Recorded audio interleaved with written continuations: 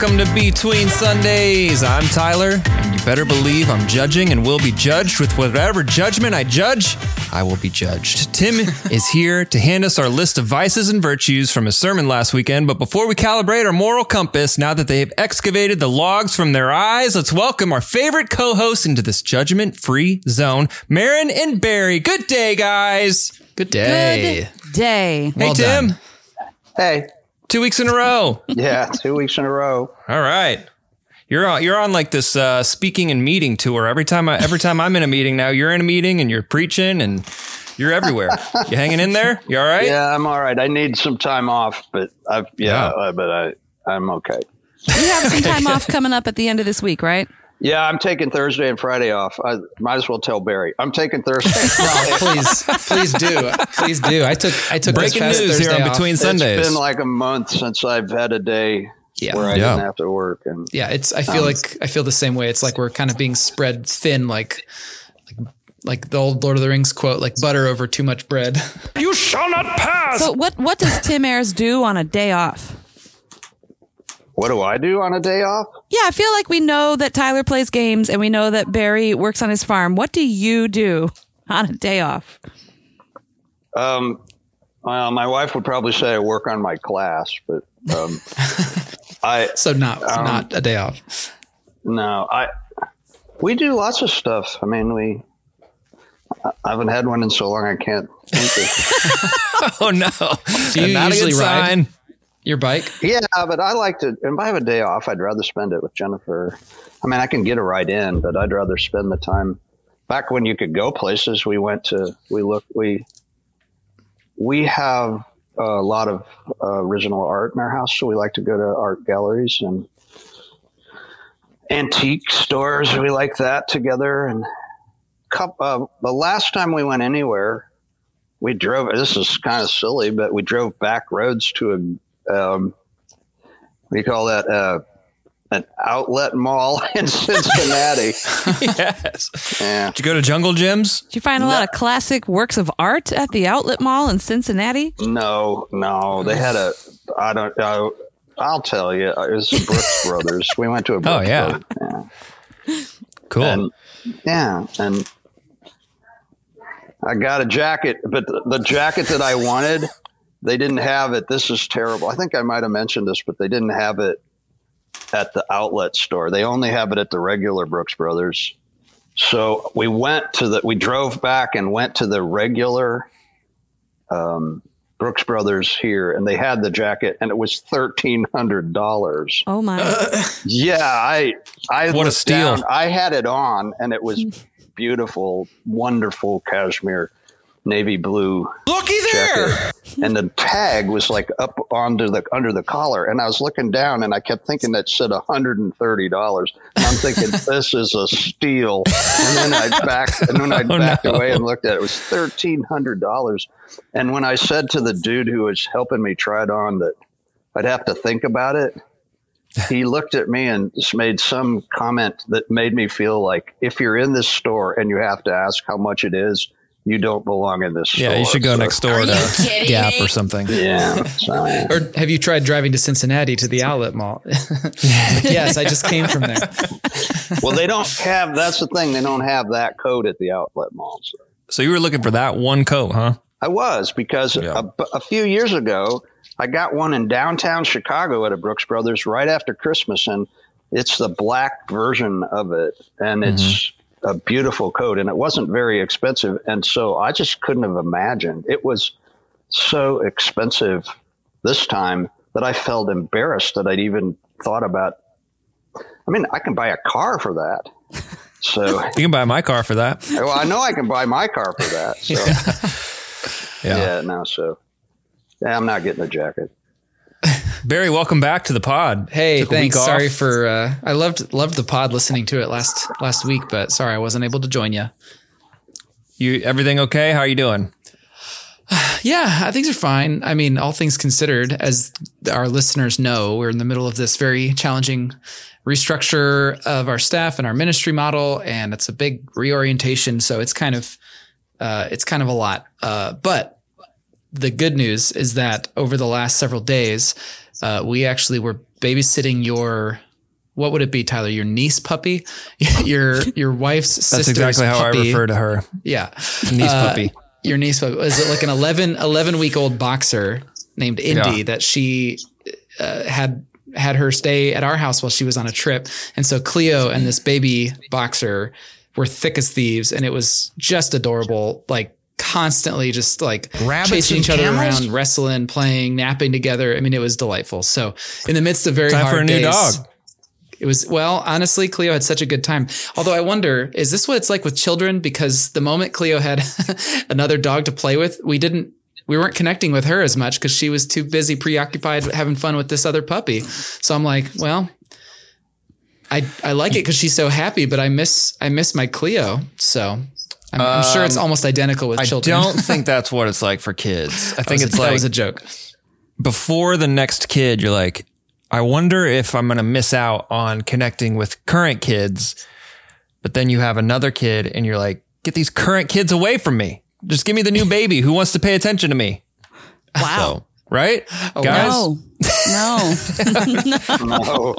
No. Oh, that's just me. Nah, that was just you, man. Oh, all right.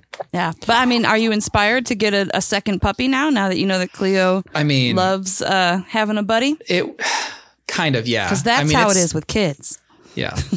Cleo came to us completely, like somehow potty trained. Like she only made like 2 mistakes or 2 accidents in the house, but Indy, this other puppy, peed like all over our house, like 20 times. So there is that factor when it comes to puppies. But man, I don't know. We're definitely we're definitely talking about it because she had a real ball.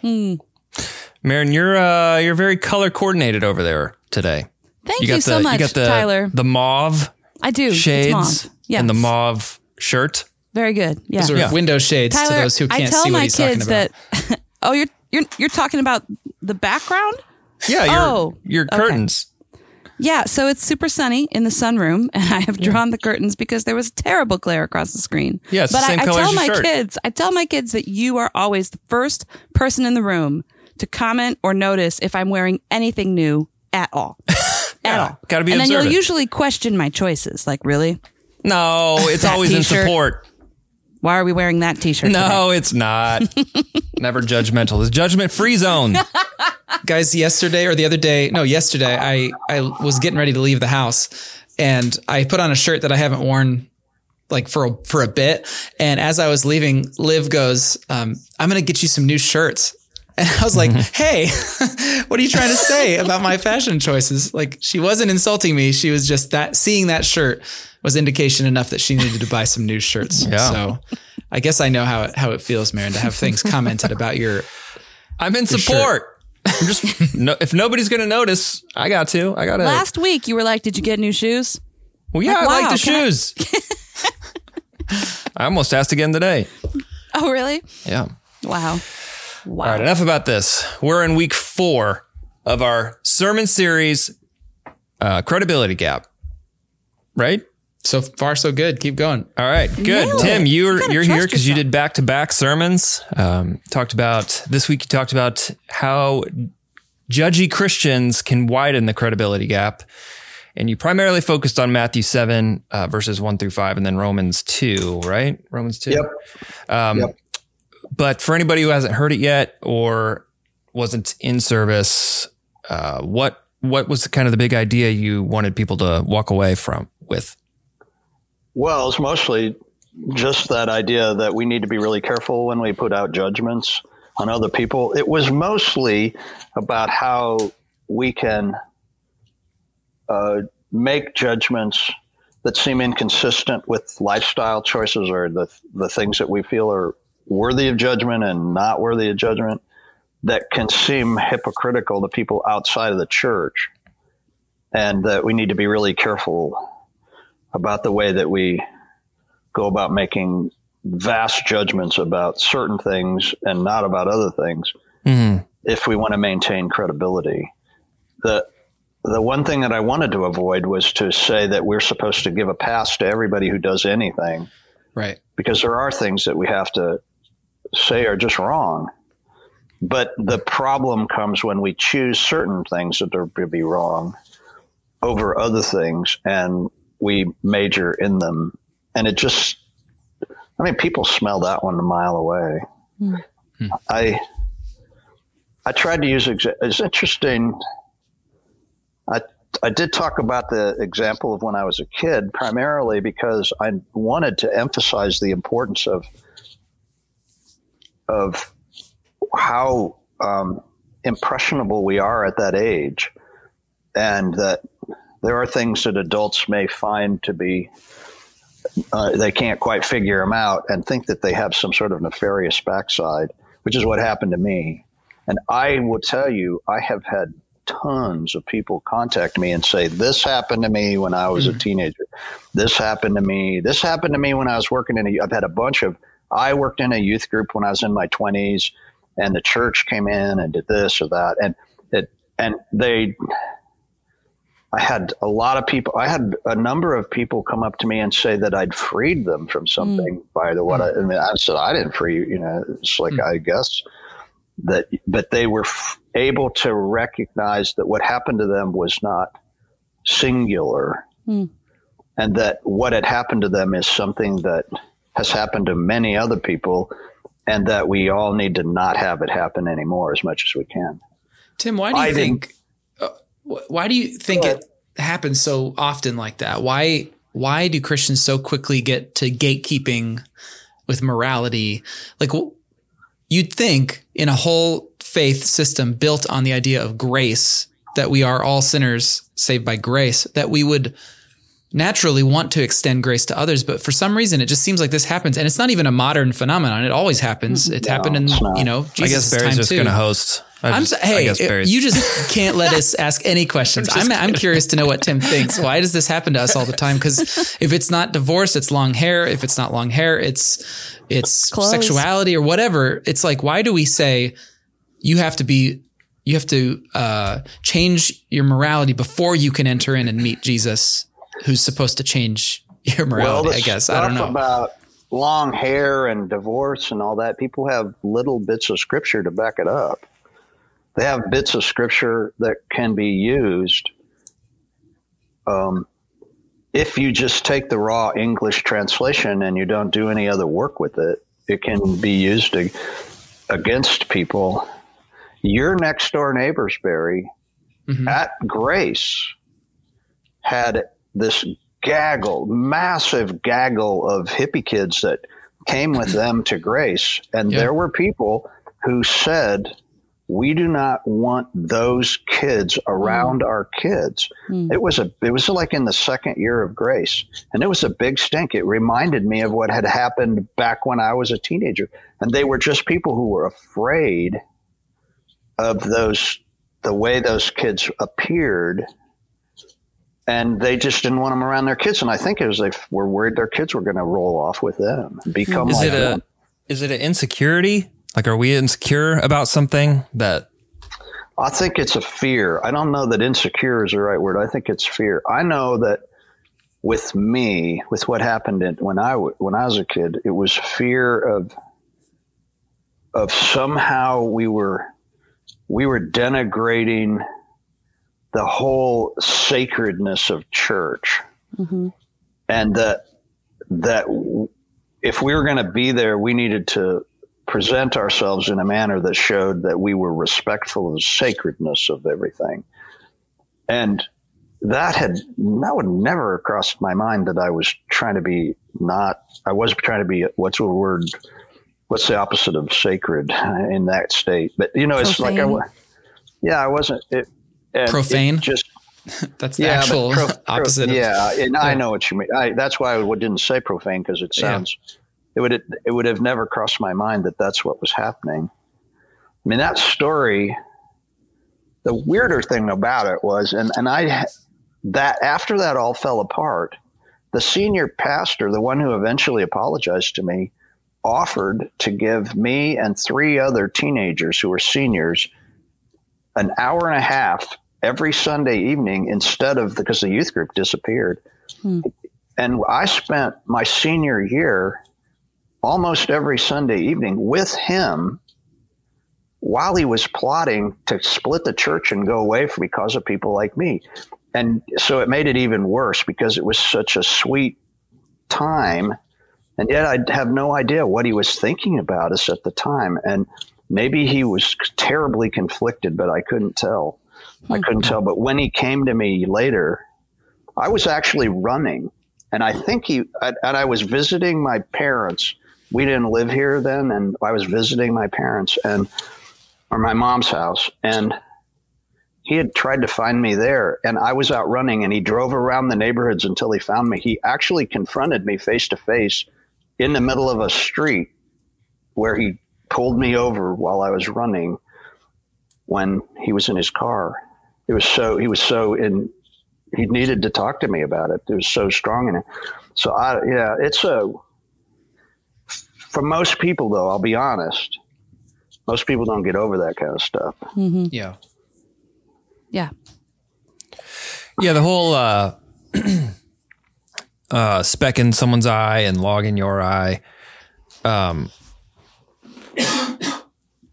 Why do you think Christians care about specks in people's eyes anyways? Like, why do we take that upon ourselves when the Bible is very clear? Like that, leave that judging stuff, like leave that up to God. Why do we take that upon ourselves to try to take care of that? I think it's because we're human. I don't think that the secular world's any different. I think everybody's essentially the same, that we just blind to our own faults, or that it's easy to excuse ourselves. Or there's a lot of groupthink too. Mm-hmm. When you get a lot of groupthink going, people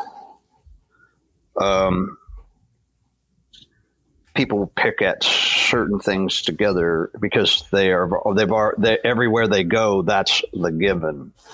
So yeah, I think it's just part of the fallenness and it's just that we haven't been made enough like Jesus yet to be able to know the difference. I think it's just a sanctification issue. So I also think it's, sorry, go ahead, Tyler.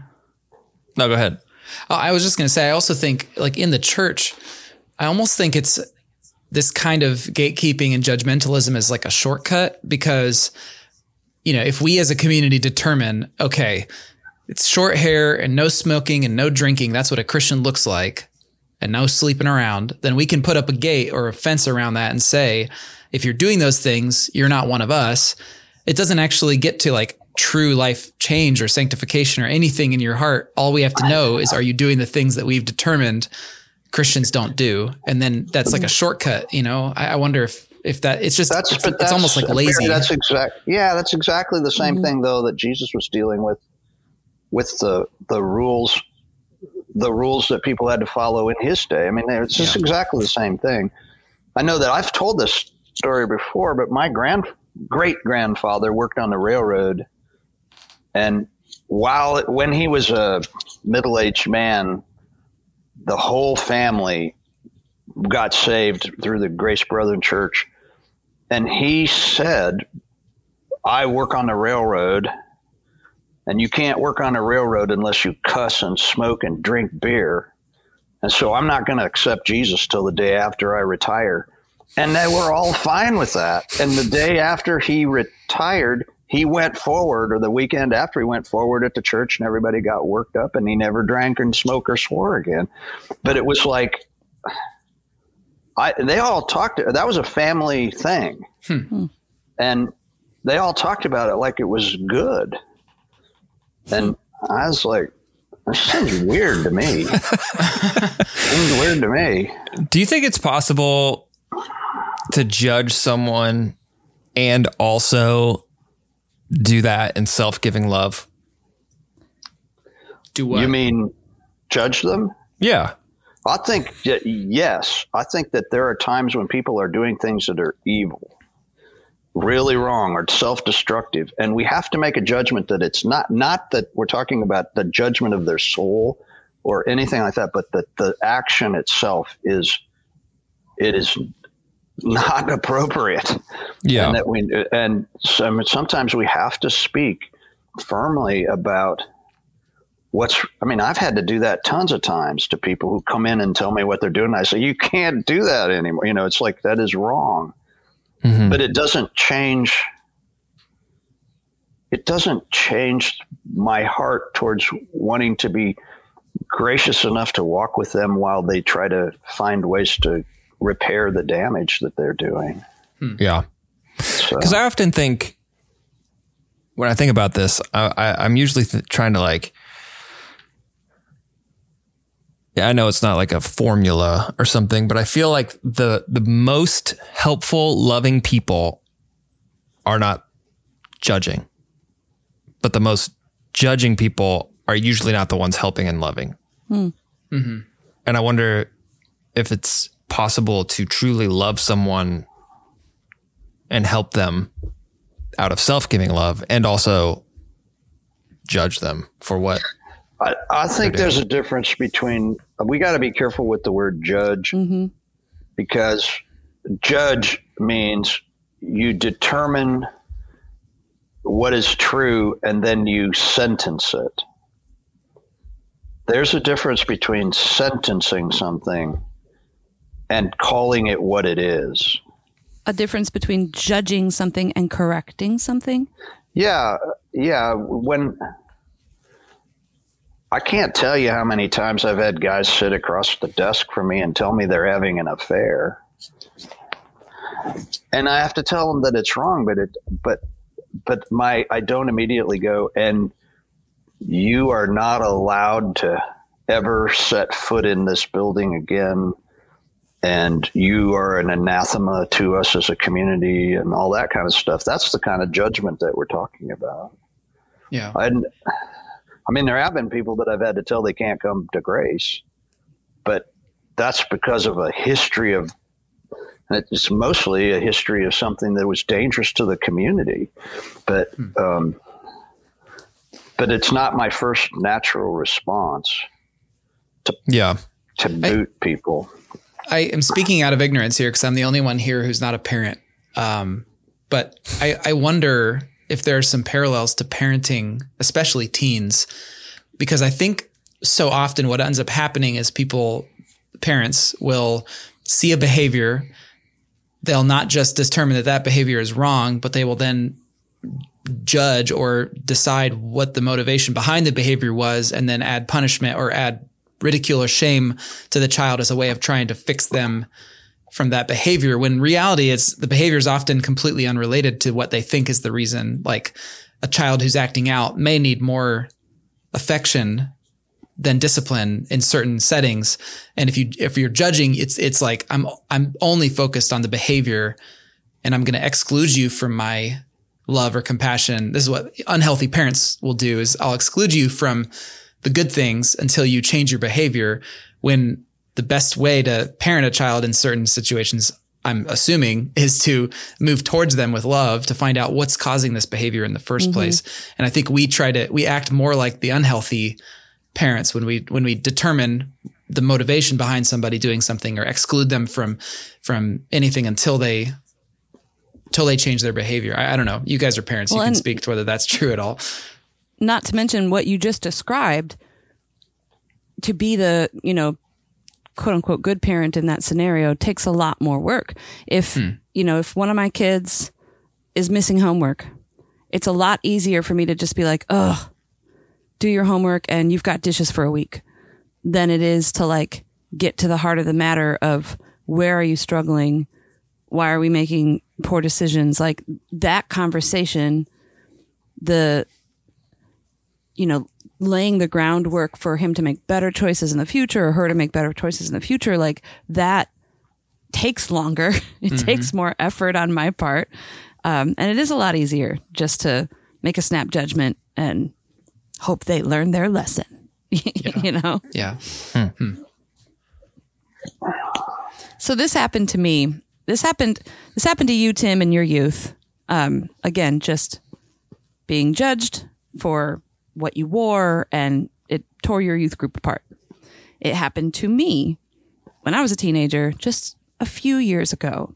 And I wonder if it is still happening today, but if it just looks different. I think it's easy to think of my grandparents.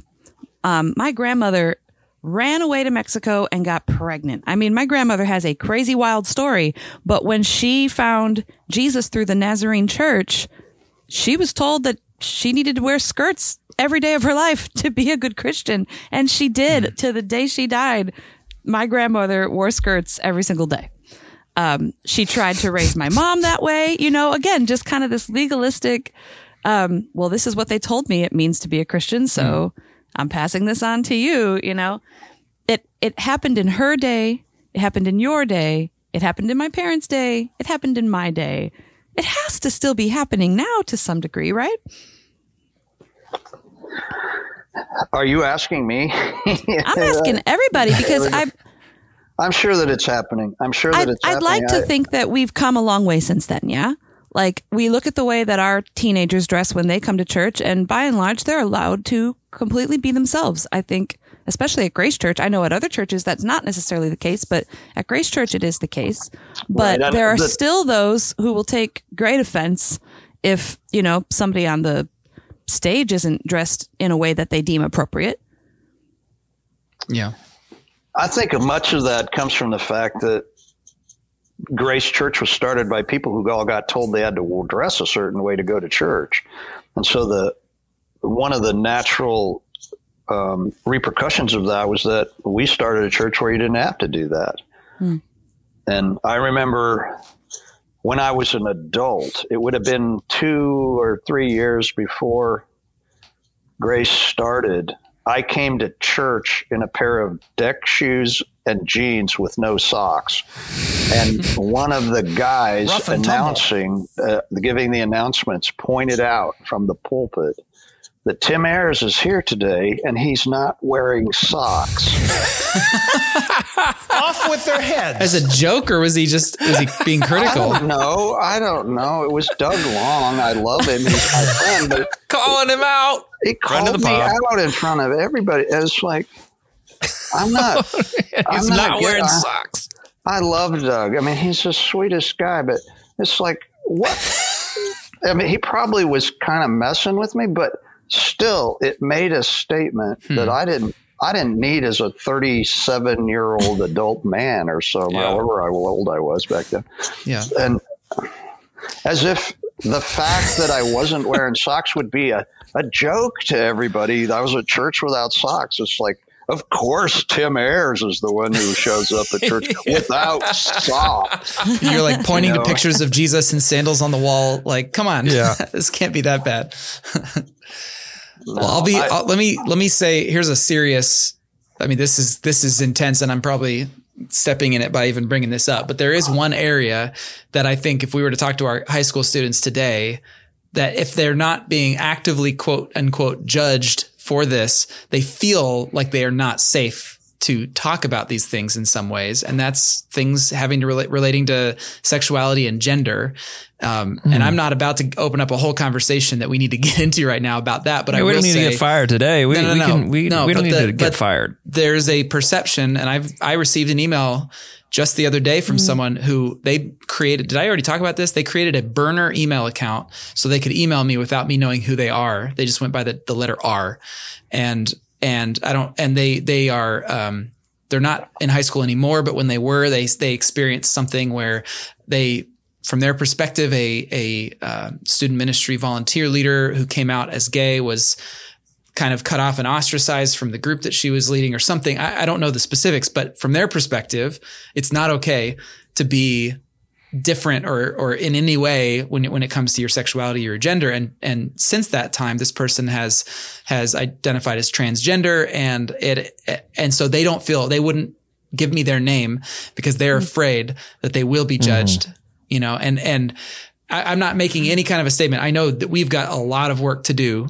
Regardless of what anyone believes about that specific issue, we've got a lot of work to do to create a loving atmosphere for folks who are gay or bisexual or transgender or whatever within the church, because without meaning to, or perhaps sometimes meaning to, many in the church have put up a gate, put up a wall and said, that's a line that you got to cross. You can't cross if you want to be a part, if you want to be with us.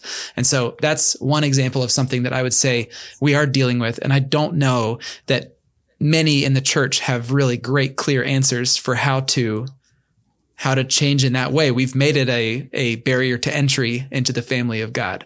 And so it's, that's a lot.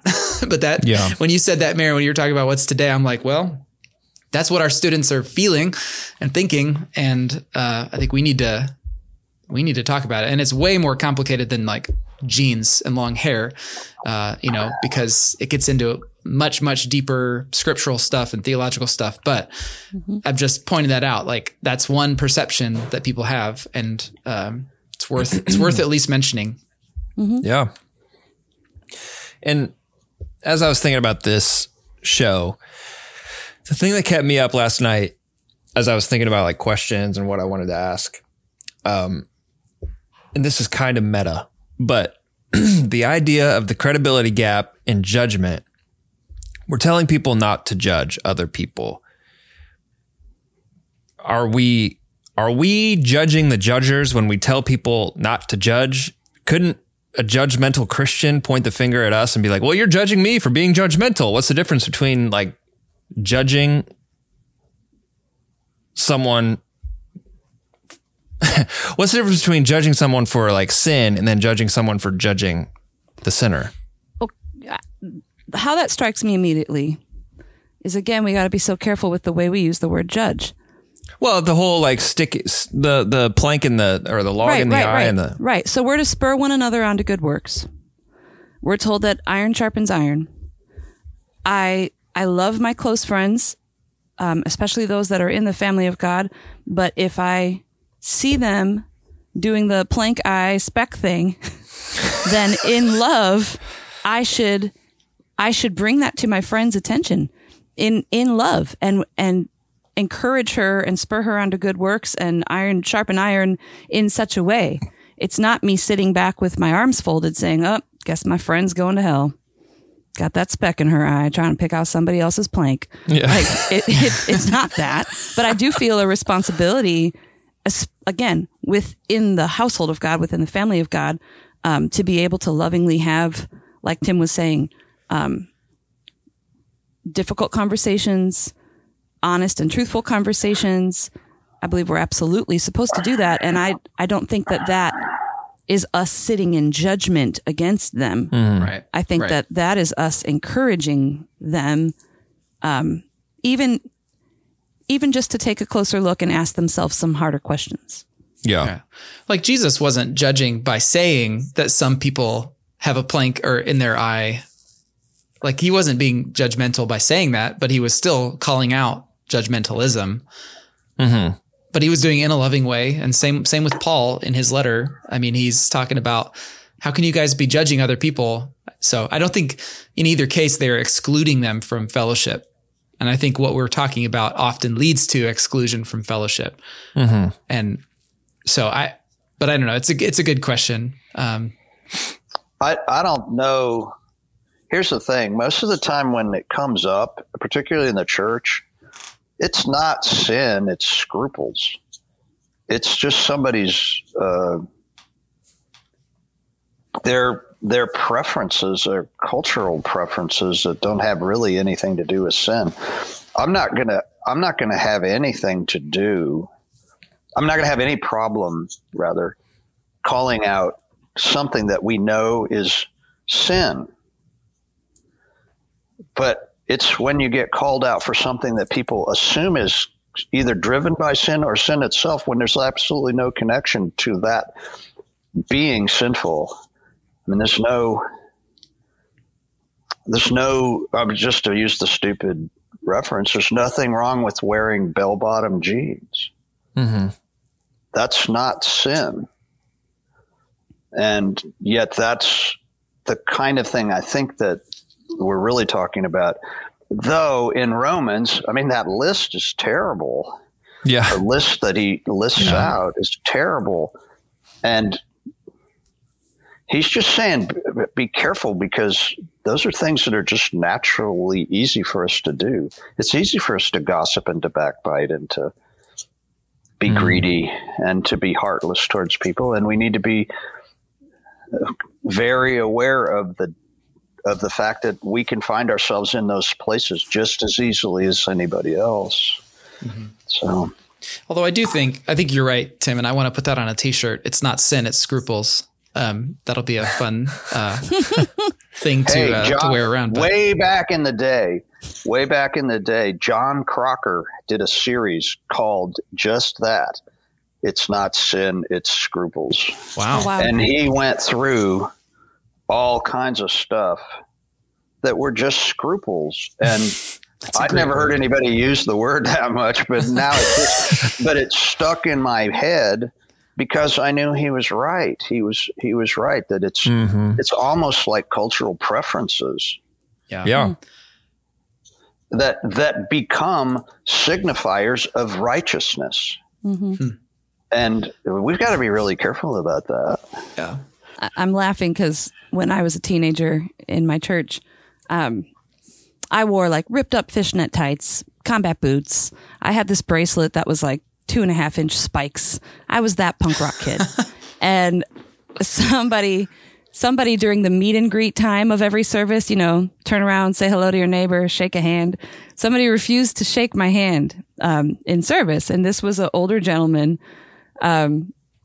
He threw both of his hands up as if to say like, nah, not only will I not shake your hand, I will defend myself against your hand because I can't shake your hand. He told me that, the devil inhabited, pronged objects.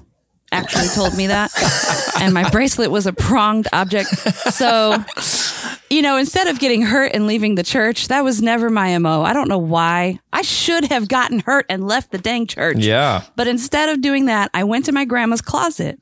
I told you she wore skirts all the time. Mm-hmm. And I got this thick green polyester skirt suit from like 1971. And I wore this to church the next Sunday just to make a statement. And that same guy looked at me in the hallway and said, "You look sharp, kid." Hey, you did it, kid. I did. Other people in the church laughed when they saw me walk into the sanctuary. They knew that I was being facetious and making a point, but he literally looked at me and said, "You look sharp, kid." I feel like just generally, because Tim, at the end of your sermon, you kind of did a 180 on the vices, the list of vices that Paul gives, and created a list of virtues, basically. Always be generous, always be loving, always pay attention to other people, and and on and on. And that kind of got me thinking, like,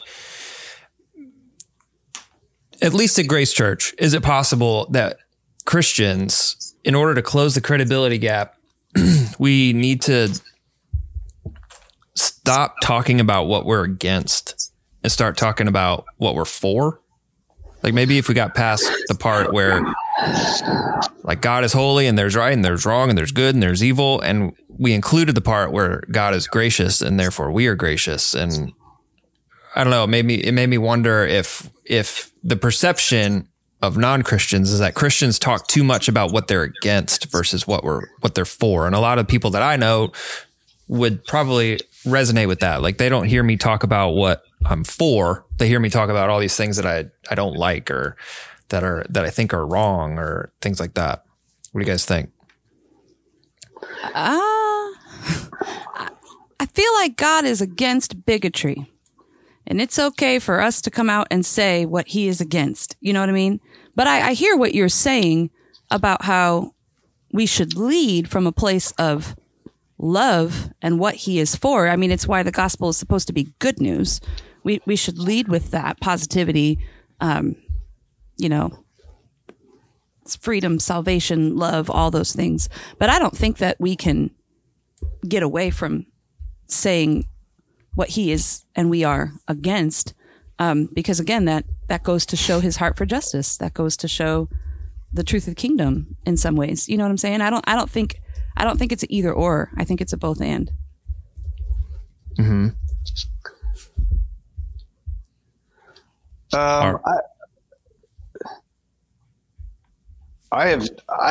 Have you had people say a lot to you about grace that we're we're against a ton of stuff that they're.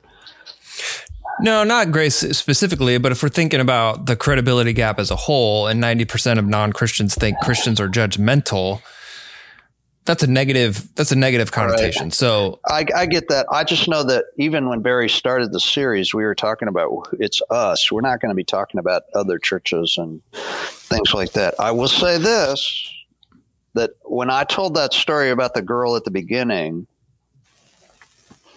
she found grace at Grace, and that her life was changed. She actually that story, 2 young women came in to talk to me.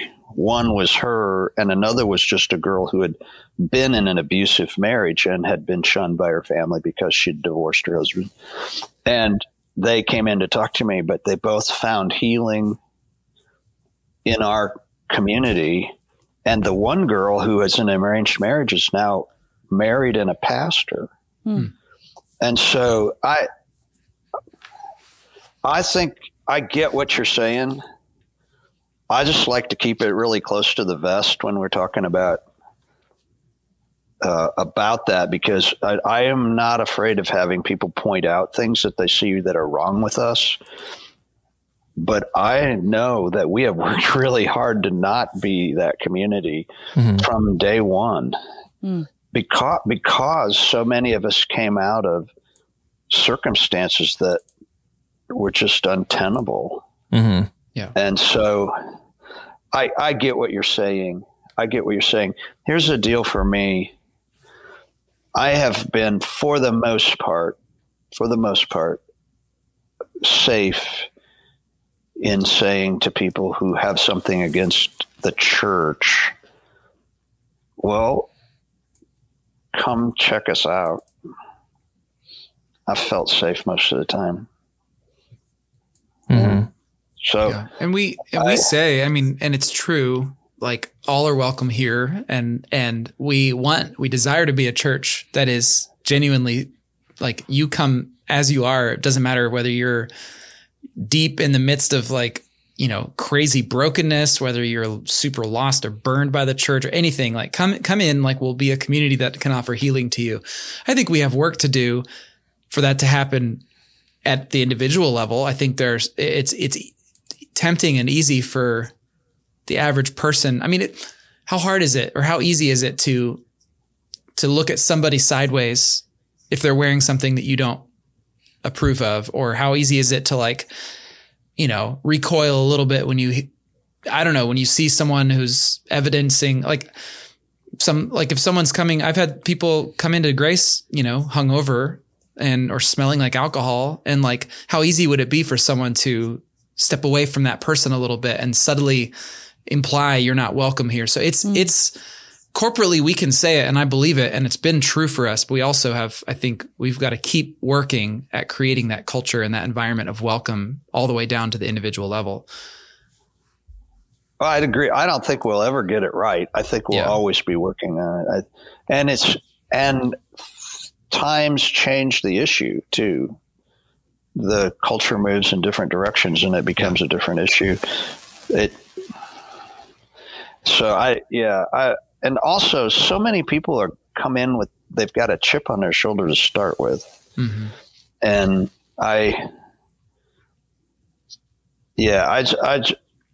because it's really easy to see something if you're looking for it. But I think the more we talk about it, the more we want to be a welcoming and open-hearted community. The more we talk about it, the better it'll be. So, and people who don't want to be in a place like that, they can find plenty of other places to go. So I hate to say it that way, but I really don't want to have to go through another time when a group of parents come to us and say, you got to get rid of that youth pastor and the people that he's bringing in, because we don't want our children around those people. So, Tim, you said there was a third story, and you told me to ask you about it on the podcast. Do you feel that's a story you should tell? Do you remember asking me or reminding me? Oh, yeah, I remember. I've been thinking about whether I should tell that story. No, boy. Can you leave names out? It's not names. You already called out Doug Lewis or whatever his name was.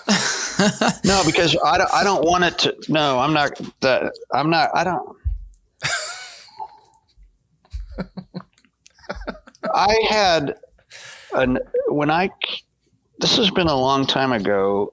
I'll tell it. It's not, I mean, I've told it before and I've told it to the teenagers before, but when I moved to Indianapolis, we moved to Indianapolis and I started working at a big horticulture company and I was the production manager and I had piles of employees that I oversaw.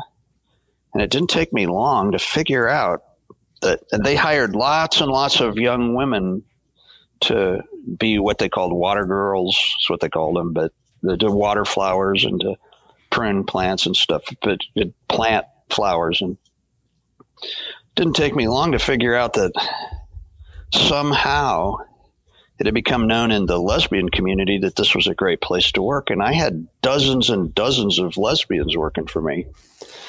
And I spent a great deal of time in a truck driving around with these ladies, just, checking on stuff and things. And I would rotate through just so they all got to know me and trusted me and the work that we did. It was horticultural work all over the central Indiana, really. And the more I got to know them, they would open up to me. They loved me, and we'd have people over and to our house for dinner, and I got to be really good friends with a whole bunch of them. And I thought this is like 1981, guys. AIDS had just struck big, and I'd never been around this many lesbians in my life. I mean, it was just very unusual for me to suddenly be surrounded by them, because they were all part of this community and they all knew they could work there, and it was cool work that they liked, and they liked me. And so I went to the elders at the church that I went to and said, I don't know what's going on, but my wife and they're having a lot of these people in our lives, and they're asking us serious questions, and they want to know, they're talking faith with us and all that kind of stuff. It was very, very, very serious. And I said to the elders, I just wanted you to pray for me and let you know that this was going on. And they were all about it. They prayed over me, and it was all this warm, fuzzy thing. And then after it was done, we're sitting there, it got kind of quiet. And one of the elders said, but you're not going to bring any of those people here, are you? And I thought about it a minute, and I said, absolutely not. I would never bring them here. And of course, they all breathed a sigh of relief. Oh, man. And for me, this is about as offensive as it could possibly get to me, because I came here because I love these people, and I don't know what Jesus has for them once they follow through on following him. But I want to be able to introduce them to a community that's going to open their arms to them and represent the love that I'm telling them is real and they're clearly seeing in my family. And I've got lots of stories about that time in my life and with that whole thing. But fortunately, they let me know early on at the church that they didn't want to see any of those people there. And at least that group of men did not. And that, again, it starts to touch on this issue of homosexuality, but that was not what the issue really was. It was just that this was a group of people that at that time, it was unimaginable that God would have any reason to bring them into a church. And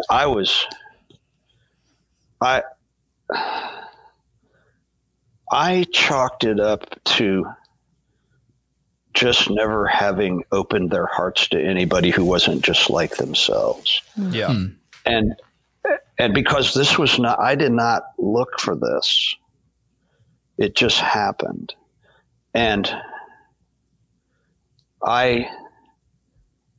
am thankful for that time. I'm thankful for it. And I don't have anything to do with, I did until just a few years ago, have things to do with some of those women.